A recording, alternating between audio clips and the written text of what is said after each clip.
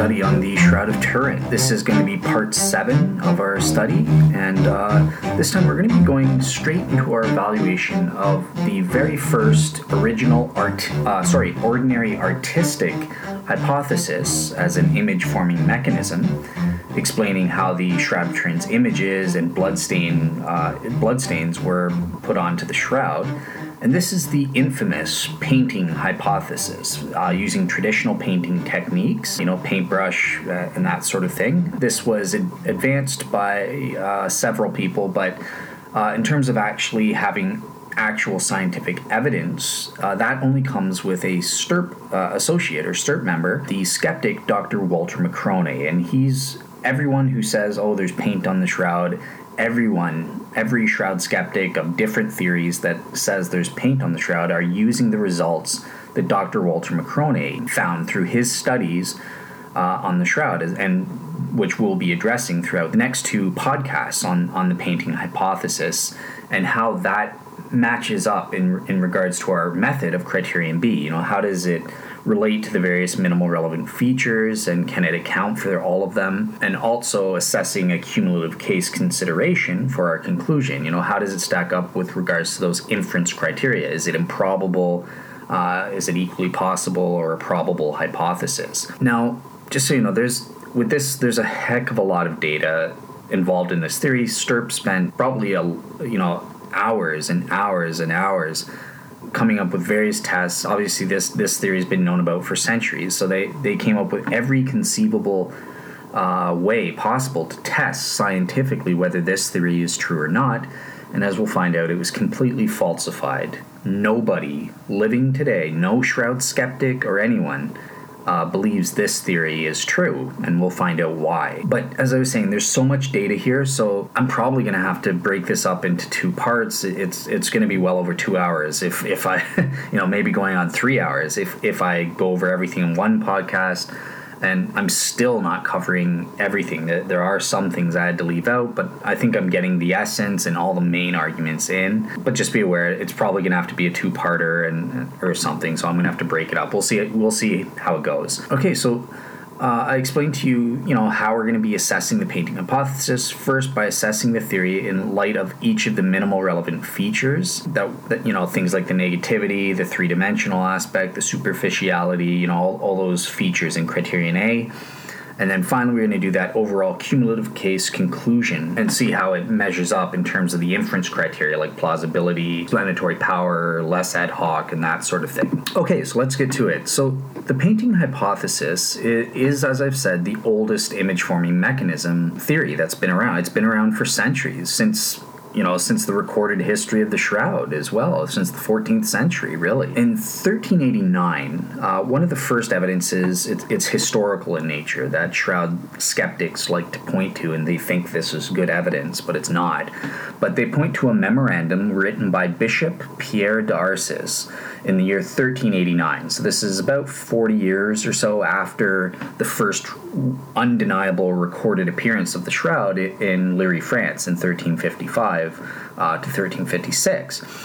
And he wrote a memorandum to the Pope proclaiming that the shroud images were shown by his predecessor to be an artistic fake, a painting, and the artist had confessed to his crime, so to speak, to his predecessor, and therefore the Pope should ban the shroud. Now, in his memorandum to the Pope here, or rather it was really an anti-Pope, it was Pope Clement from Avignon, basically d'Arcis defames the Liry Church, which was the church that had possession of the shroud at that time. Oh, it's a cunningly devised fake. It's created solely for avarice or for money. They just want to get money. And, this artist confessed to his crimes back then, and he wanted the Pope, to completely stop this. Basically, as you can imagine, a lot of pilgrims were being attracted to this relic. This was the height of Catholic relic season, and this bishop was looking around and saying, geez, I'm not getting any money. This isn't fair, because the way the church at Liry, France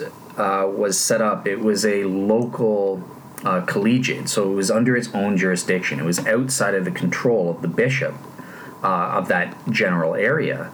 So he didn't have control over the money or anything like that. So actually, in point of fact, it was the bishop that was jealous and needed money. So he lied and made up stuff to the Pope to try and get his point across. And we'll find out more about the actual historical circumstances in a little bit. Just wanted to let you know. So there was this controversy. And what was the result? So basically, the Pope wrote back to Bishop Darcis, told him to shut his mouth, or else he would be excommunicated. He was, just stop these lies, basically, about the shroud is what he told him. However, one thing that helps the shroud skeptic is he told the Leary Church to they're still allowed to exhibit and take money from the shroud, but they have to call it a likeness or representation of Christ. They couldn't say this is actually the shroud of Christ. This was the qualification. So shroud skeptics, think they're so smart. They like to say, you see, it's a conspiracy. They knew it was a fake, but they're trying to limit what people can say. This is historical evidence that supports us, just like the carbon-14 dating. And skeptics really just mindlessly accept this kind of evidence, thinking it's good. But they would never accept this kind of thing if it was on the shoe was on the other foot, and I was presenting something like this. These claims are completely unsubstantiated. In the first place, Darcis is quoting his predecessor from an investigation that took place 40 years prior. He doesn't provide any actual quotes or evidence, documentary evidence for his claims. This is just him making up BS. Oh, my predecessor said this. No proof, just lies. But skeptics will believe anything when it supports their case, I guess. So just understand about the memorandum controversy for actual honest and open-minded people here. There are some points that I think that you skeptics should be aware of in regards to this. So if the Darcis memorandum is to be used as evidence, and I would admit, that this can be some historical evidence to consider. I mean, there is this memorandum that exists. But it should be assessed as all historical documents are. Think of this, skeptics. If I just quote the Gospels to you, they were made about 40 years later. I guess I've proven Jesus turned water into wine because it's in a document, right? I mean, come on, be consistent here. Yeah, so I would say that actual people with PhDs in history, actual historians, would say you need to understand the historical details as well as all the associated historical documents that come attached. In the first place, there's actually some controversy as to the precise meaning of the Latin that Darcis used. What did he say, that the specific artist had actually confessed to this, or was he saying just an artist, someone not associated with the shroud, gave him confirmation, this looks like it's just a painting or something like that? Ian Wilson, shroud historian Ian Wilson, really lays out the case for this and everything surrounding the memorandum in Chapter 8 of his book on the shroud. Lastly, as I was saying, the Bishop of Troyes, or this bishop, was completely biased, and he had an obvious financial motivation to lie and make up stuff in order to get money. It's ironic because this is what he accuses the Leary Church of, even though they were rolling in the dough, and this was angering him because he didn't have control over this, what's called a collegiate church. It was independent and outside of the bishop's control. Now, okay, Dale, this just sounds like you're being unfair to the shroud skeptic or unfair to Bishop Darcis. You're just, turning it around and casting ad hominem attacks on this guy. Okay, well, what do we know historically about the circumstances? Well, during the Christmas season in 1389, Darcis's cathedral completely collapsed. The roof fell in, and this was due to a failure in one of the arches that was supporting the upper tier. Plus, a very expensive window fell out. He needed money desperately. These are extremely expensive repairs that he needed to do to repair the damage. Therefore, that's motivation, people. That's how courts convict people. That's one of the major factors. Bishop Darcis had a motivation to lie. The Leary Church doesn't have any provable... Well, no, okay. They would have a motivation to want to continue getting money and that sort of thing. But nonetheless, Darcis does have a provable, demonstrable motive to lie because he was jealous. So, I think you need to be balanced, and I don't think this evidence is conclusive by any stretch. It could go one way or the other. So I will, and I'll provide a couple sources about the memorandum controversy and the historical circumstances sort of surrounding that issue. That's not really a part of what we're supposed to be doing here in Criterion B. But I just wanted you guys to be aware that there is this historical data or evidence point that shroud skeptics like to point to, and they think it proves something when it doesn't. Okay, so let's get into proper. Let's move away from the historical angle and get back into the actual science, as well as the focus of our main argument. So Stirp was able to conclusively prove and scientifically falsify the painting hypothesis. Regardless of the historical controversy surrounding the Darcis Memorandum, we know today scientifically, undeniable, that the skeptic is just plain wrong here with regard to the traditional painting hypothesis. It was not, whatever else it is, it's not a traditional painting. It's not an artistic picture, by an artist. But just before we get too ahead of ourselves, let's see exactly what this evidence was that led Stirp to this unquestionable conclusion. As I said, there's no shroud experts alive today, skeptic or otherwise, who believes that the shroud is a traditional painting. The last person who ever adhered to that was the late Dr. Walter Macrone, and he died, I think, back in 2002. So after him, that's it. Nobody today believes this nonsense that skeptics like to point to. So just a bit of background. Who was Walter Macrone? Well, he was a famous microscopist back in the late 1970s into the 1980s. And he first gained notoriety in the 1970s for his main claim and public declarations that two famous artifacts were in fact artistic fakes or forgery. The first of these was the Vinland map. So that's an alleged map that Vikings created showing the new world, their journey into Newfoundland and that sort of thing. Macrone analyzed it and said, "Oh, this is obviously fake." So that skyrocketed him or boosted his reputation.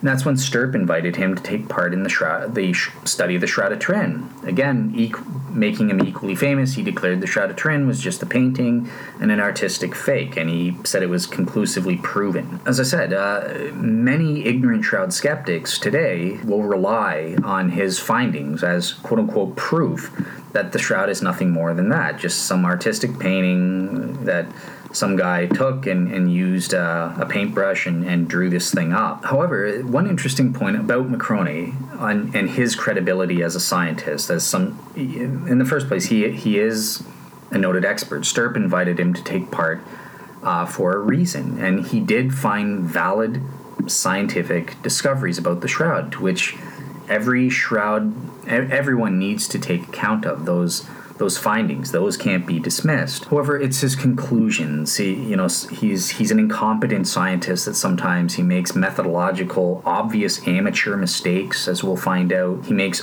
boastful conclusions that the data doesn't warrant. And am I just attacking this guy? Well, not only has his hypothesis about the shroud been disproven and falsified, the same goes with his Vinland map as well. A bunch of experts have and historians, I think it was at Harvard. I'll look that up, or I'll provide you guys a source about that. But they've disproven his notions about the Vinland map. That's authentic too. That his findings that the paints couldn't have been dated to the time of the Vikings is just nonsense. And Macrone's 0 for 2 now. His reputation has been tarnished in academia based on these conclusions that he gives. So what did he do? Basically, Stirp gave him various shroud samples from body image areas, non-body image areas, and bloodstain areas. And using what's called PLM, or polarized light microscopy, he made several scientific findings and observations, and he published these in his it wasn't a peer-reviewed journal, but he did publish in an academic journal. It just happened to be his own, so of course it got published. He published his findings, and I'm going to provide a link to his website as well as an article for him. based on his findings on the shroud. There's stuff about the Vinland map there as well. But yeah, he basically concluded from his findings that the shroud images were painted using an iron oxide pigment, a red iron oxide pigment in a gelatin binding medium. So that's a tempera collagen watercolor. That's the type of paint or pigment it was. He also said the bloodstains were likewise painted the same, but later on he had to modify again. Macroni came up with about 4 theories. He was wrong 3 times, and finally he said, okay, well, there's also red vermilion pigment present in the bloodstains, so the bloodstains must have been touched up after being painted in red iron oxide pigment. They were also touched up with red vermilion, or Venetian rouge is the name of the pigment. However, all other scientists involved in STURP, including skeptical non-Christian ones, ultimately disagreed with Macroni and ruled out this traditional painting hypothesis beyond all reasonable doubt as an image-forming mechanism. So let's find out why. How does it stack up here? So the first minimal relevant feature is the photographic negativity and the high resolution. How does the painting hypothesis stack up to this? Well, with regard to the photographic negativity or quasi-negativity, Walter Macroni admits that this is a feature, but he says it's only a quasi-negative image. Fine. Remember I said we'll assume whatever the best case is for the Shroud skeptic. So in this case, it's a quasi-negative image. Great. Happy to do that for you, Macroni. But basically, Macroni himself admits my point. I'm quoting the Shroud skeptic here. Walter Macroni admits that the photographic negativity may be quasi, but that can't be proven. We can't rule out the fact that the hair and beard of the Shroud Man are light brown or blonde in color versus actually being white. So he admits that qualification. This is coming from the Shroud skeptic himself. Like, he admits that the data can't prove that the Shroud Man's hair and beard are white. However, with regard to even the quasi-negative aspect, I would say it's questionable. It's possible, but it is questionable as to whether some medieval artist could purposely, and or as Macroni said, accidentally, by sheer chance, paint images using traditional paint techniques to create a quasi-negative image. It has to be noted that prior to the 14th century, prior to the Shroud, there are absolutely no other artistically created or painted images that are negative images in the same way the Shroud was. So the Shroud was completely unprecedented in this regard. However, to be fair, it has to be admitted that there have been some subsequent images bearing partial negative images. All of those are historically known to have been copied from the Shroud images or using the Shroud images as direct inspiration. But still, it shows it's plausible that that artists could have, using traditional painting techniques, could have created, semi-photo negative images or partially semi-photo negative images. And so yeah, I'm just going to assign this a questionable status for fulfillment of this feature. If you want to be generous, maybe you could give it to the skeptic, but still, I think there's an element of questionability, especially as we get into other aspects in conjunction with this. But yeah, so here's a quote from Macroni in his book, Judgment Day for the Shroud of Turin. He says, quote unquote, "I feel the negative character of the image is a coincidence resulting from the artist's conception of his commission. I feel it is also a coincidence that the negative image yields a 3-dimensional figure." Oh, I thought Shroud skeptics like Allen liked to deny this, but here Macroni, an expert and skeptic, admits that there's also this 3D feature as well. Macroni goes on to say, this is a natural, meaning accidental, consequence of the artist's effort to produce a body image based on contact points. So, yeah, in the first place, I think it has to be admitted that the ultimate Shroud skeptic and a qualified scientist, who I'm assuming, layman Shroud skeptics don't want to deny his results, right? He admits both the negativity and the 3D aspects of the Shroud's body images here are actual features. So it's undeniable, my friends. You're ignorant if you deny these features. But yeah, what about this notion? Macroni just says it was pure coincidence. These features just happened to come about. Pro-Shroud advocates question this. Can you honestly imagine such a talented artist who could have painted the image and would have obtained by an extraordinary chance the wonderfully highly realistic image, that's the high resolution, negative photograph, plus with three-dimensional images, without having in mind even the possibility to imagine such an effect. How could an artist, by sheer happenstance, stumble upon creating both negative and three-dimensional images using a traditional painting technique when all others have failed to do so, including modern forensic artists, as we'll soon learn? Yeah, skeptics, I think you're crazy. But okay, what about the high resolution and image diffuseness aspect of this feature? Well, here the Shroud skeptic's absolutely right. I mean, the highly resolved nature of the Shroud images isn't an issue. I mean, we have tons of paintings that are highly resolved. You can see details between the Renaissance painters are wonderful. I mean, this isn't an issue for the Shroud skeptic or the painting hypothesis. Painters can create highly resolved images. Just take a walk through your museum and you'll see that. The image diffuseness, on the other hand, is a little bit more iffy. As I said, when you get close up to the image, you can't really see it with the naked eye. It doesn't have any definable borders, so that kind of makes it hard to.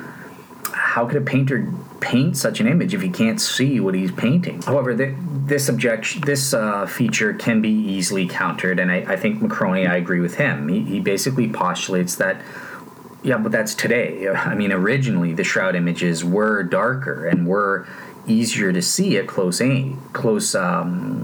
range, but they faded today. So he postulates that originally they were at least a shade or two darker red than they are seen today. As to whether that could be said to be historically accurate, we know that the Shroud images, we have historical proof that the Shroud images were faded as of at least the 1500s. And if you agree with my link to, in parts 2, where I link it to the Byzantine image of God incarnate, those uncircumscribed images, or the image of Edessa, if my argument's there obtained, then we know prior to the 1300s it was already faded. But yeah, that, none of that really matters. Macrone could just say, well, okay, a 6th century artist painted it, and whenever the images were painted, 1st century, 2nd century, whatever you want to say, they were originally a shade or two darker, and we will give it to the Shroud skeptic. I will give them a green check mark on the high resolution and the image diffuseness. I think there are postulations where the Shroud skeptic could preserve this theory. With the negativity, it's questionable at best. So, what about the uniformity then?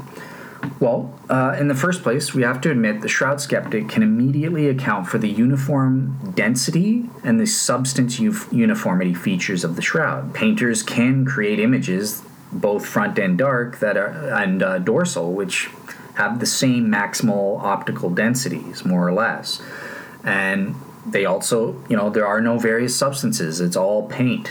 The hair is painted, the skin is painted. So the painting hypothesis accounts for these, not a problem, right? Like there are no differing substances to begin with. It's all just one substance, and the density can be accounted for. However, here's where the problem comes in for you Shroud skeptics. The intensity uniformity, the color intensity of each individual fibril is exactly the same. No individual fibril is darker than the other. And that's very improbable. I would even say impossible to imagine that any artist in any period of history, using simple traditional painting techniques with their hand-eye brain coordination, in order to paint with a uniform color intensities on each and every single separate fibril individually. All artistic paintings using these traditional techniques have been shown to have varying color intensities. No exceptions. The Shroud would be the only one. Impossible, skeptics. Come on, get with it. But yeah, artists when you paint, they'll apply more pigment to one area over another. Maybe they're pressing a little harder, or they put too much paint on the paintbrush at one time. It's just impossible. It's physically impossible for an artist using any traditional painting technique to create uniform intensities of image color over the entirety of both images. It's just not possible. Sorry, skeptics. Also, just as a note, this isn't an MRF, but remember the cylindrical uniformity. It's important to note that the Shroud skeptics' painting hypothesis it's impossible for them to account for this feature as well. If the cylindrical uniformity were ever to be proven, this alone would rule out the painting hypothesis there as well. Okay, so next we have the three-dimensional info, and we've already sort of gotten into that a little bit as well. McCroney, as I said, he admits that the body images do portray three-dimensional or tri-dimensional data. If Shroud skeptics like Alan want to deny the three-dimensional data altogether, I'm sorry, you're just ignorant. I suspect that Alan has some kind of qualification when he denies that, so I'll see what he says in his detailed critique. But yeah, McCroney agrees there are these three-dimensional info on the Shroud, but it's a sheer coincidence, as we said. It's an accidental byproduct of the what he says, quote unquote, the artist's effort to produce a body image based on contact points.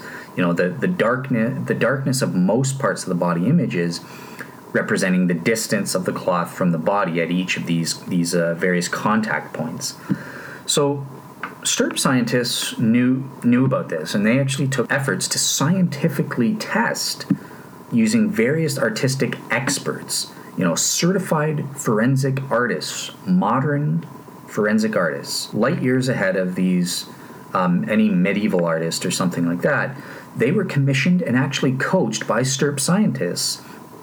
This was done by Dr. Jackson, Jumper, and Bill Erkeline, and they were coached on how to try and actually duplicate the Shroud's 3D body images, all of whom had the benefit of being able to cheat. They could double-check and correct their work, whereas the medieval artists couldn't be able to correct or double-check their work with various invisible features and that sort of thing.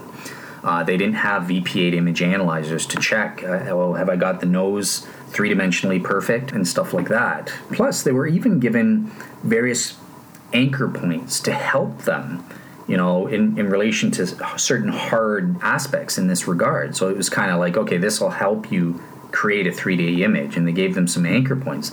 They still failed. None of their attempts, using the modern scientific equipment and the most up-to-date scientific know-how, none of them were successful in duplicating the Shroud's 3D features. As the STURP scientist said, at best, only fair correlations could be achieved by these modern artists using modern methods. And after a series of these extensive scientific experiments, the STURP scientists were forced to conclude that, quote-unquote, there are extreme technical as well as historical difficulties with the idea that an artist in medieval times or at any other earlier provenance could encode the three-dimensional body information as seen on the Shroud into an image artistically crafted in the reverse, or photonegative. Jackson, Jumper, and Erkeline went on to suggest that the reason for this failure to duplicate the Shroud's three-dimensionality was due to a combination of limited visual discernment of the shading, at a low contrast, and the complete lack of consistent motor, so that's referring to that hand-eye-brain coordination, in applying the correct shading values. Thus, really to think that some medieval artists created the Shroud's quasi-negative and three-dimensional aspects by pure coincidence, based on contact points or something like that, as McCroney likes to postulate, you're utterly absurd, skeptic. I mean, come on, grow up and try to think critically about things a little bit more. Okay, so next we have the fourth minimal relevant feature. This refers to, things like the vertical mapping of the Shroud, it's a full-length continuous image and that sort of thing. So how does the painting hypothesis stack up here? Well, in the first place, the full-length continuous images and the no body sides or tops of the heads being encoded, as well as the alleged non-contact zones. All three of these, skeptics, you win. A painter could account for these aspects or these features. I mean, we see full-length body images all the time in paintings. Not a problem. Non-contact zones, well, there are no such things, right? Because when it's painted, the paintbrush makes contact and paints the images. There isn't a body with and naturally drape cloth over it where it wouldn't be touching the there wouldn't be these non-contact zones, is what I'm trying to say. So good for you, skeptics, you win. The no body sides or tops of the image or tops of the head, sure, an artist could do this, and we'll give it, I'm not gonna hold this against the Shroud skeptic. I'm gonna be generous, but I think you'll have to admit it's a little bit weird. Why would a painter not encode these images?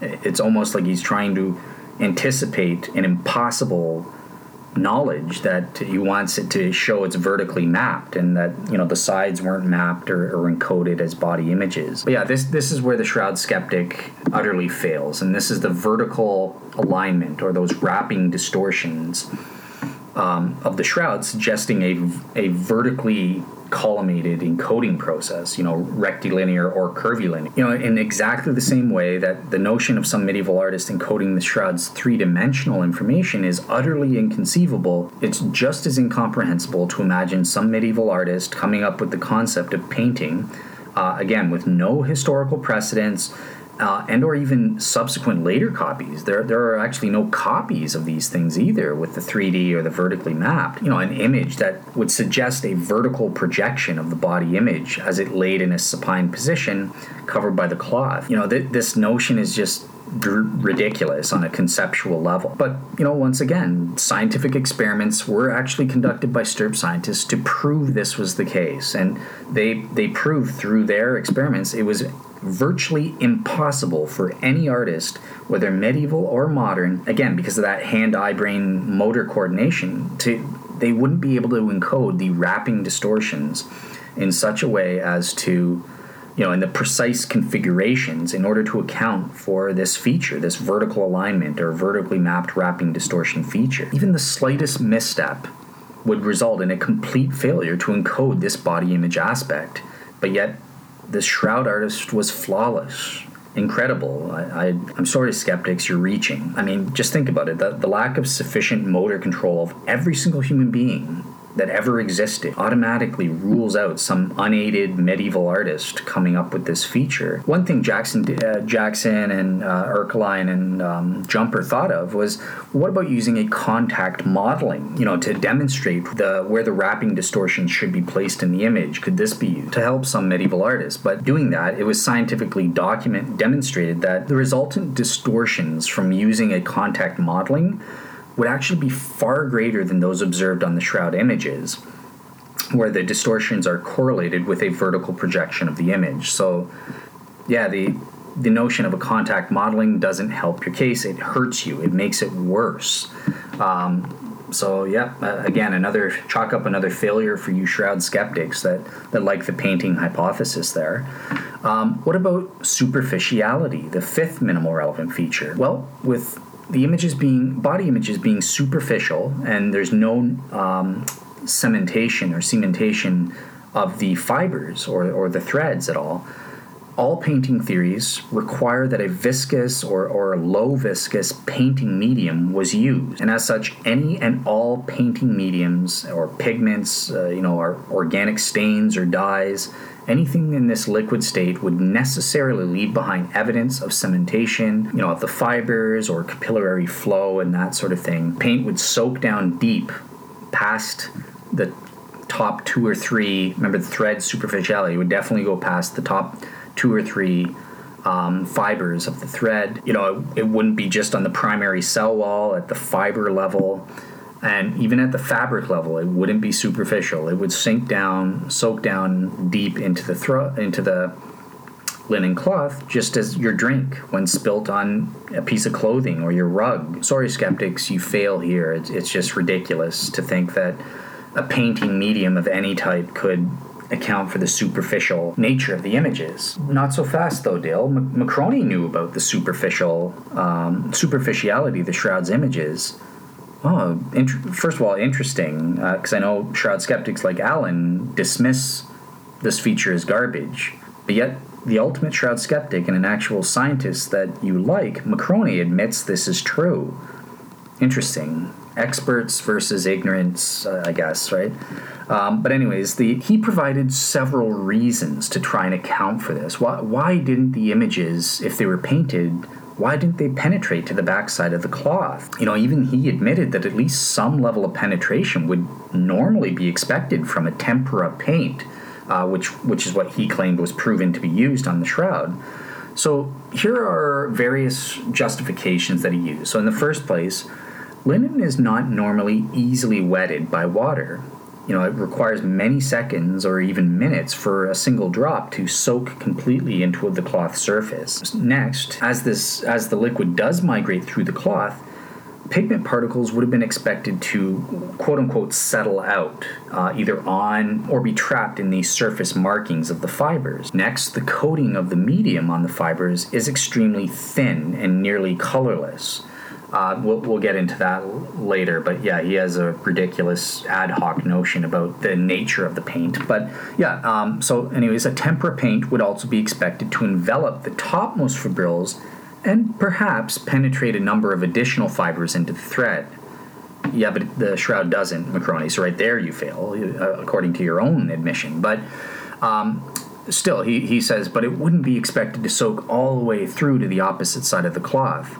Yeah, it doesn't matter, man. You're trying desperately to account for the fabric level, but you fail on the thread level. If it goes past the top two to three fibrils, you fail. You haven't replicated the shroud. And even Macrone here is admitting this, that the painting theory wouldn't be able to account for the thread level superficiality, or fiber level superficiality, and he's even iffy on the fabric level as well. But yeah, the chemisorption properties of the cellulose making up the linen fibers themselves, he thinks, could have prevented the collagen tempera medium from penetrating very far from the points of application on the surface. Again, these are all fabric level superficiality considerations. He has no knowledge of, and this isn't totally Macrone. Well, no, it is his fault because he published his book well after Stirp's findings. But yeah, so what is it? What do we say in response to these 5 defenses of how he thinks it's possible the shroud images could be superficial, even if they're painted? Well, contrary to Macrone's unconfirmed and unsubstantiated claims, virtually all art historians and scientists, based on the best known scientific research, have concluded that any and all painting techniques using historically known pigments and or paint mediums up until the year 1355 or 1356, the shroud's first universally acknowledged appearance in Europe, would all naturally soak down into the cloth and leave behind obvious evidence of cementation or capillary action and flow. And this problem only becomes exacerbated if we postulate an earlier historical provenance for the shroud. If the shroud was painted in the 6th century, this problem would get even worse for you shroud skeptics. Also, even if we hypothetically concede that it's possible to paint superficial images at the fabric level, as Macrone's justifications seem only to reflect this sort of consideration. As I said, that says nothing about the shroud's superficiality at the thread or fiber levels. These fibrils are too fine to be distinguished with the human eye alone. Each fibril is individually colored, and this would require an alleged painter to have access to a microscope centuries before it was even invented.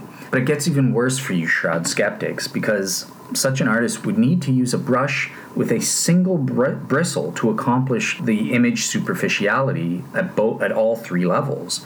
To do otherwise would mean that the paint medium would be expected to soak down past the first 2 to 3 fibrils, and certainly beyond the primary cell walls of each fibril. So, envisioning this kind of absurd scenario where an artist is using a single bristle to dipping it in paint and trying to paint out an image, even if we grant the shroud skeptic the painting hypothesis this would still not duplicate the shroud's superficiality, because even a single sable or horsehair, which is the finest material available in the medieval period, even that is still thicker than an individual fiber or fibril itself, and thus can't account for the shroud's superficiality. Now, what about image non-saturation? Now, here's what I was talking about. I alluded to before. Macrone has a very ad hoc and, quite frankly, historically ridiculous suggestion, but he proposed that maybe this painter exclusively used a very thin coating of paint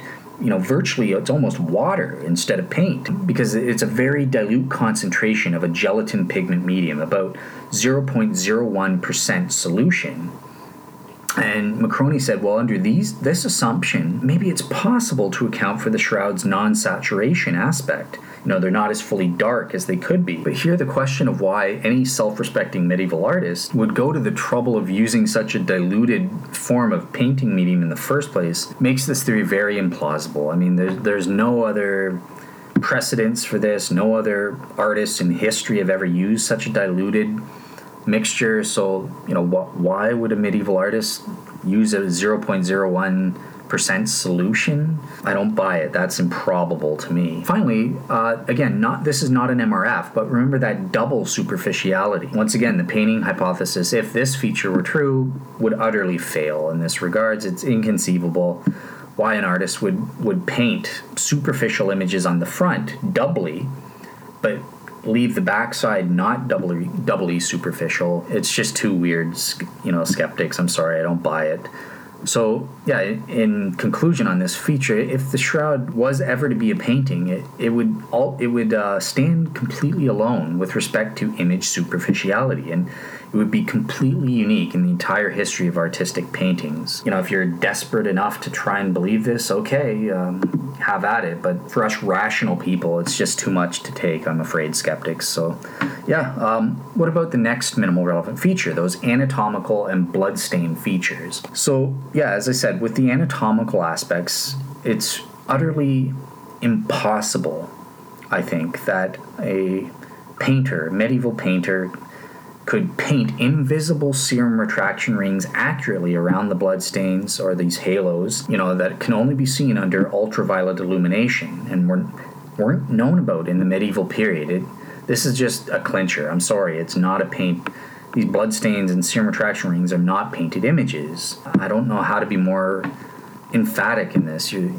It's just, it's ridiculous to think that is possible. The painting thing could account for the rigor mortis, or the body rigidity, as well as there being no decomposition liquids or putrefaction signs evident on the shroud. Of course, that makes sense. It was painted. There was never a body in there to begin with. However, there is another issue that pertains to the general inconsistency of being able to artistically weave with precision the colored image fibers into the complex ultrafine relationship observed on the shroud between the image fibers, the bloodstains, serum retraction rings, and the scourge wounds over the entire extent of both the frontal and dorsal images.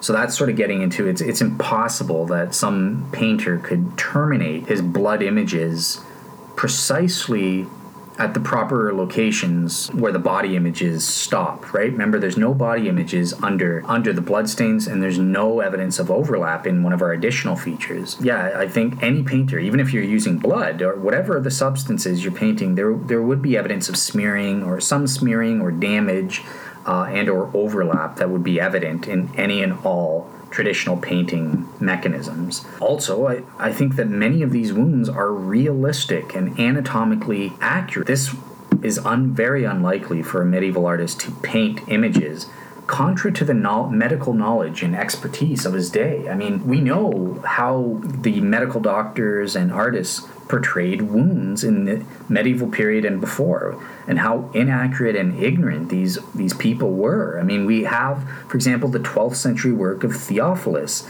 de Diversis Arabis. We also have handbooks from the 14th and 15th century, the work of Cinio de Andre Sanini. They reveal step-by-step procedures for how artists of those periods should depict various wounds. He has entire chapters of specific instructions on how to paint a dead man, how to paint wounds, and these are the world's experts at this time. And they are terrible. They screw up, they mess up everything. But yet, you shroud skeptics think this genius of an artist somehow went against all the knowledge of his time and painted these features relatively flawlessly. Now, obviously, just as a note, okay, but you're missing that counter feature. Remember, the counter features would help. There are some medical or anatomical inaccuracies on the shroud as well. Okay, fair enough. I'll give that to you, Shroud Skeptics. I think it's a little weird as to how this medieval artist is so brilliant and at the same time so incompetent to encode these inaccuracies, but yep, I'll give that to you. That makes sense, and that counterfeature supports the painting hypothesis. But yeah, here's a quote from an actual art historian, Isabel Pixack, and I'll provide some sources by her as well. So she says, the initial drawing slash painting would have had to include an anatomical and medical knowledge which was barely touched upon even in the High Renaissance, and a profound biblical scholarship regarding early Christian writings, first-century Jewish burial rites, Roman crucifixion methods in the first-century Judea, and a premonition about the results of recent archaeological excavations around Jerusalem. The first ever portrait painting in Western culture, which is that of Enrico Scrovegni, and he was in Padua at the Arnia Chapelle. So this was in around 1304, and in around the same time as Shroud. The Shroud images was an astronomical distance in quality from the Shroud, from a medical and anatomical perspective, even though it's not the work of an unknown artist, but that of the great master Giotto. So the development of a portrait painting in its own right had to wait until the coming of artists of the High Renaissance, but even then, a true realism, as shown on the Shroud, was never achieved by painters until the French Academy in around the last half of the 17th century to the second half of the 19th century. This is an art historian and a world's expert, Isabel Pixack, and she says it was impossible. No painter at that time knew, even the world's experts, knew how to paint these anatomical accuracies or bloodstains so accurately. But yet, the Shroud Skeptic wants to say some genius was able to figure it out.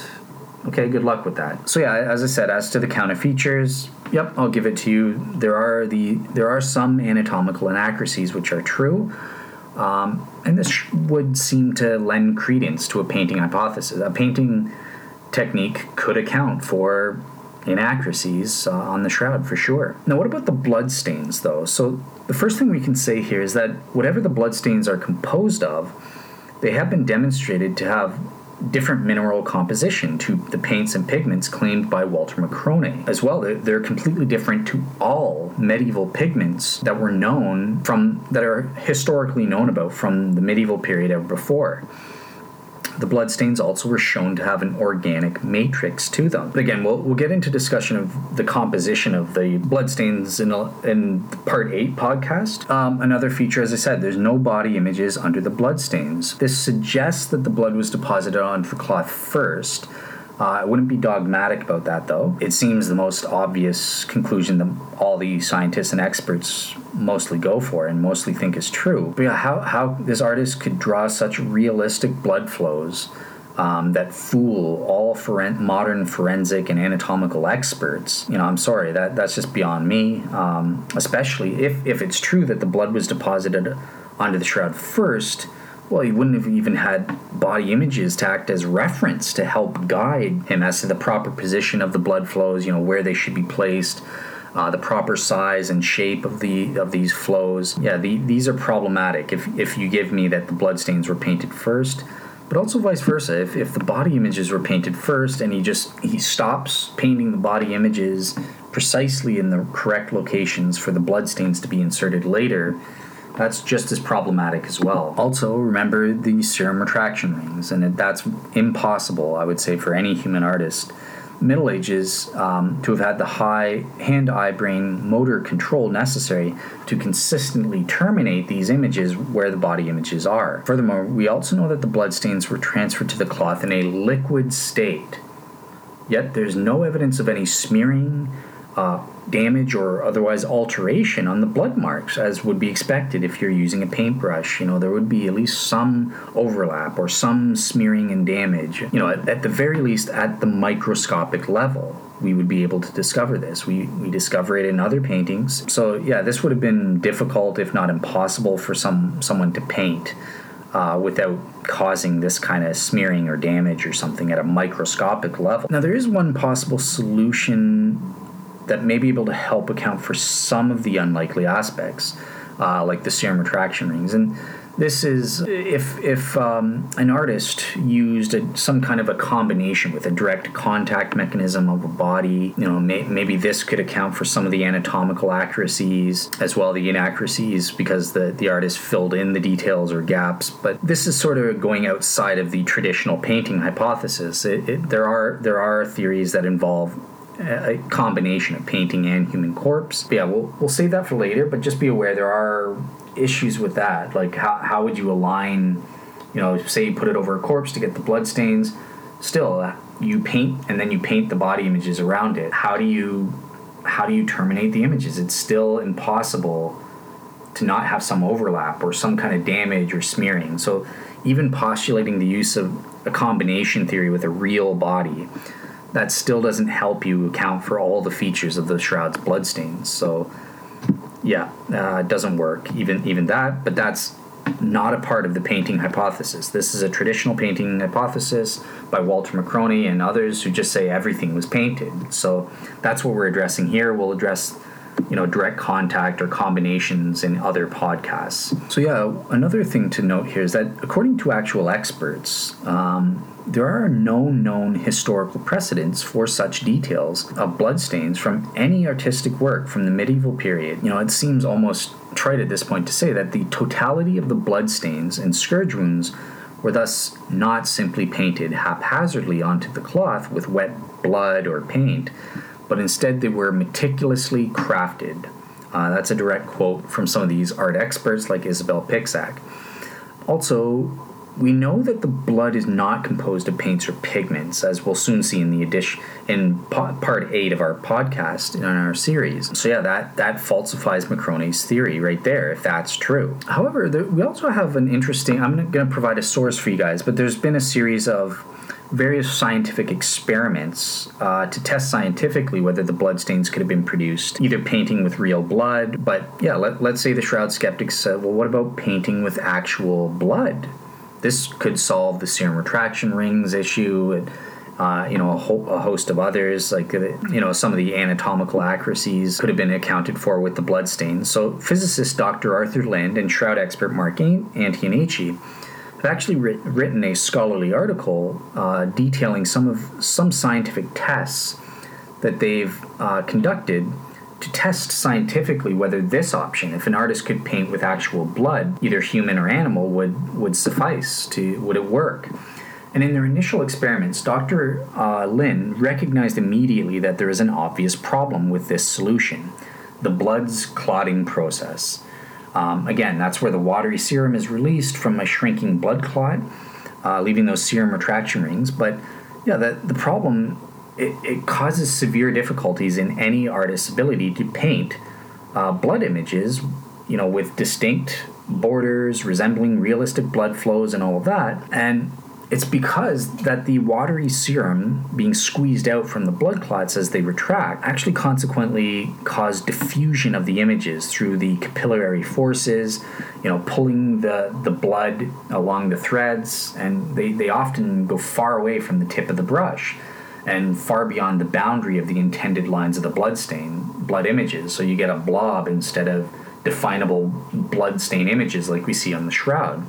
So this issue of clotting or coagulation of the blood is a major problem that needs to be addressed. One way they tried to address this by using older blood, and they put the brush deliberately inserted into the center of the clot to exclude the watery serum to see what would happen. Basically, this didn't help out. It just resulted in the blood on the brush being washed off and replaced by the watery serum as it was removed.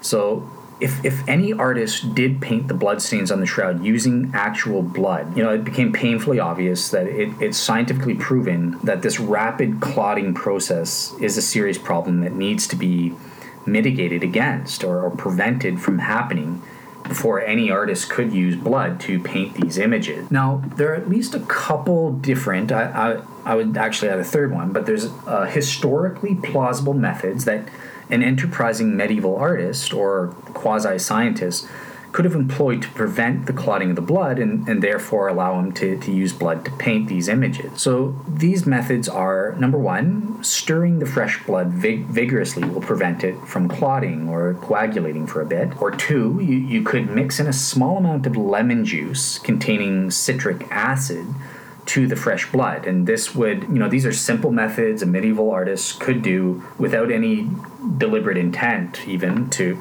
so long as they were kept cool, to prevent coagulation of the blood and allow them to paint with the blood up to about a few days afterwards before it would become a problem. However, there is a third option suggested by Shroud skeptic Colin Barry. And I thought this was an interesting suggestion, but he proposes painting the bloodstain images using the blood from inside leeches. This will prevent the coagulation of the blood for lengthy periods of time. It could even last up to months after the initial consumption of the blood by these leeches, and then they can be extracted for painting purposes. So I think that's a rather ingenious idea and deserves method.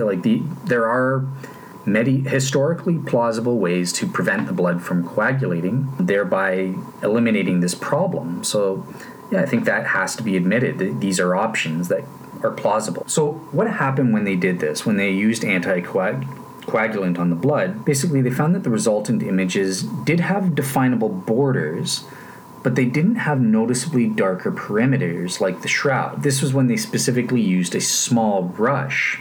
Remember superficiality. It has to be a very small brush, not a larger brush. And even then, even if you use a single bristle, it's still too big to account for the image superficiality. But with the blood stains, the blood isn't superficial, so that isn't even an issue anyways. But yeah, so this is what they found. When they used a small brush, the blood stains did have definable borders, so it could have been realistic if he somehow had the knowledge of how to paint these realistic blood stains. But they didn't have noticeably darker perimeters, and the Shroud's bloodstains have a milder center with a darker perimeter around them. So that's an inconsistency there. So to correct for this, they used a larger brush to see what would happen, and with that, basically, they were able to get darker perimeters with lighter centers, but there was no definable borders. It spread out and created large blobs of blood that weren't in precise size, shape, and position of an actual blood clot as it forms and congeals on human skin, thereby eliminating that. All in all, I don't think these types of artistic painting hypotheses can account for the anatomical accuracies or for the blood stains in their various aspects. Just to quote one medical expert, Professor Dr. Pierre Barbet, he says, well, the blood stains, as well as the invisible serum retraction rings and scourge mark pictures, were clearly not drawn by the hand of man. They could be nothing but the counter-drawing made by blood which had been previously congealed on a human body. No artist, not a single one, would have been able to imagine for himself the minute details of those pictures, each one of which portrayed the detail of which we now know about, but which in the 14th century was completely unknown. But the fact is that not one of us, even with modern medical knowledge and scientific equipment, would be able to produce such pictures without repeatedly falling into some kind of obvious blunder. So, yeah, as to the three, I concur with the actual experts. It's not a painted image, I'm sorry to say. But what about those three bloodstain counter features? There's, number one, the pro-paint observations. Okay, we're going to delay that for part 8. It's coming. Those need to be addressed. What about the enduring redness? Yeah, well, a painting hypothesis could account for enduring redness. If you use red paint, it wouldn't turn brown or black like blood would. So it can account for that feature fine. And also those recent scientific experiments. You remember the blood pattern analysis showing that some of the flows are unrealistic. Well, if that was, I don't think that's proven true on a balance of probabilities, but if it were, yeah, that would be consistent with a painting hypothesis. I would expect a medieval artist to goof and make unrealistic blood flow, so that makes sense. Okay, finally, we're into the final minimal relevant feature. These are the additional features, and I'm not going to go over every single one, but there are certain ones that apply here. So the first one is the fact that there are remember the two-dimensional directionlessness, or the fact that there are no evident detectable brush strokes on the shroud. Well, using traditional paints and pigments and traditional techniques like a paintbrush, normally this does leave behind at least a millimeter thick or more paint layer in which two-dimensional directionality of the brushstrokes can be observed. Did he paint side to side, up and down, diagonally? This is typically what we find. So Walter Macrone, the skeptic, he admits this is the case with all other medieval paintings, but he postulates very ad hoc solution to this, and he basically says, but the paint that they used was essentially pure water. Remember, perhaps 0.01% gelatin or collagen tempera, as well as a 0.01% solution of iron oxide pigment to paint these images. Now, he actually did scientifically substantiate the possibility, at least, of creating shroud images with such a dilute pigment mixture. And this, he does deserve credit here. He had an artist friend of his named Walter Sanford actually paint drops of the 0.01% solution on other linen cloths, and consequently Macrone was able to scientifically demonstrate that as little as 2 to 3 micrograms of iron oxide paint is actually able to give a visible discoloration, and that the variations in the iron oxide concentrations do give an appropriate shading similar to the shrouds. In other words, Macrone had recreated reasonably similar visible images. He recreated these shroud images without necessitating the existence of there being detectable brushstrokes on the shroud. But again, it's highly questionable, very ad hoc. It seems historically implausible that a medieval artist would use such a dilute mixture to create his images. There's no reason why he would do this. It just strains credulity. And, like I said, there's no other examples of such a dilute solution ever being used on other paintings in that period. So I'm going to be generous to the shroud skeptic here. I'm going to assign this a questionable status on this additional feature. Next feature is additional feature number 4. The fact that there are no overlaps or no layering, evidence of layering, one layer of paint over another. Basically, I'm quoting the Art Institute of Chicago here, and they say this. So, paintings typically have layered structures consisting of a support, preparation, one or more paint layers, and in many instances a coat of varnish. The support may be a fabric stretched around a wooden framework called a stretcher or strainer, or may consist of panels made of wood or some other material, blah, blah, blah. Next, the artist may make an initial sketch or underdrawing on the ground, or in some cases, transfer the design from the well-developed preparatory drawings, to use as a guide in his thing. The paint layer, or layers, are composed of pigments suspended in a binding medium, such as drying oil, egg tempera, plant gum, animal glue, etc., and then a final coating with a varnish layer, traditionally done with the Old Master and 19th century paintings, is frequently eliminated in modern and contemporary works. So the lack of detectable layers on the shroud images makes them rather atypical of other paintings from the medieval period. However, given Macrone's postulated very diluted pigment solution, it may be possible that this feature could be accounted for. It's a bit weird. I do think it actually fails with regards to no overlap over the invisible serum retraction rings and or blood stains. In general, for the body images, okay, I'll give that a questionable status. I'll help out the skeptic on that front. Next up, there's also no detectable dry powder. This is additional feature number 5. Dry powder. Why is this relevant to a painting hypothesis? They don't postulate dry powder. Well, I just bring this up here because Walter Macrone, as I said, he's kind of a bumbler as a scientist. He likes to make up one hypothesis. He constantly is having to correct himself because he's not thorough the first time around when he's making his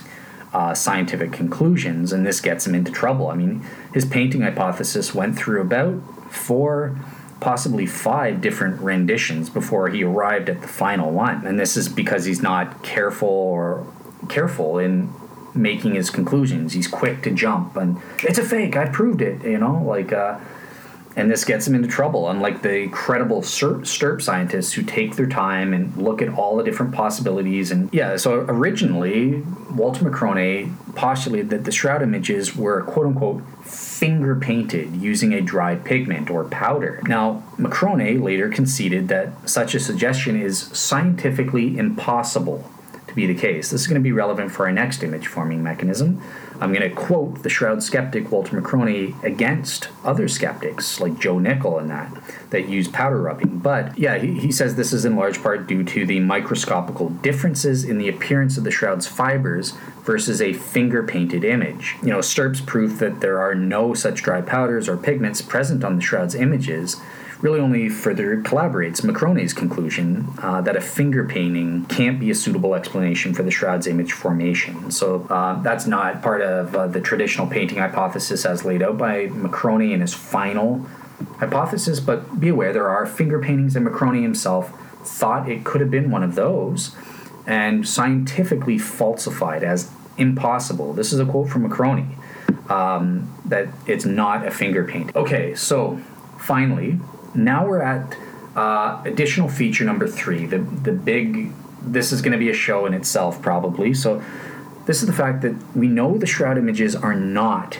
composed of paint or pigments or any binding mediums. So this is going to be the last feature evaluating this hypothesis in our first step of Criterion B.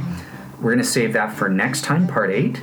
As well as giving our cumulative case considerations and conclusion on the painting hypothesis in light of those 5 inference criteria for the most probable explanation. So yeah, see you guys next time and have a great day. Bye-bye.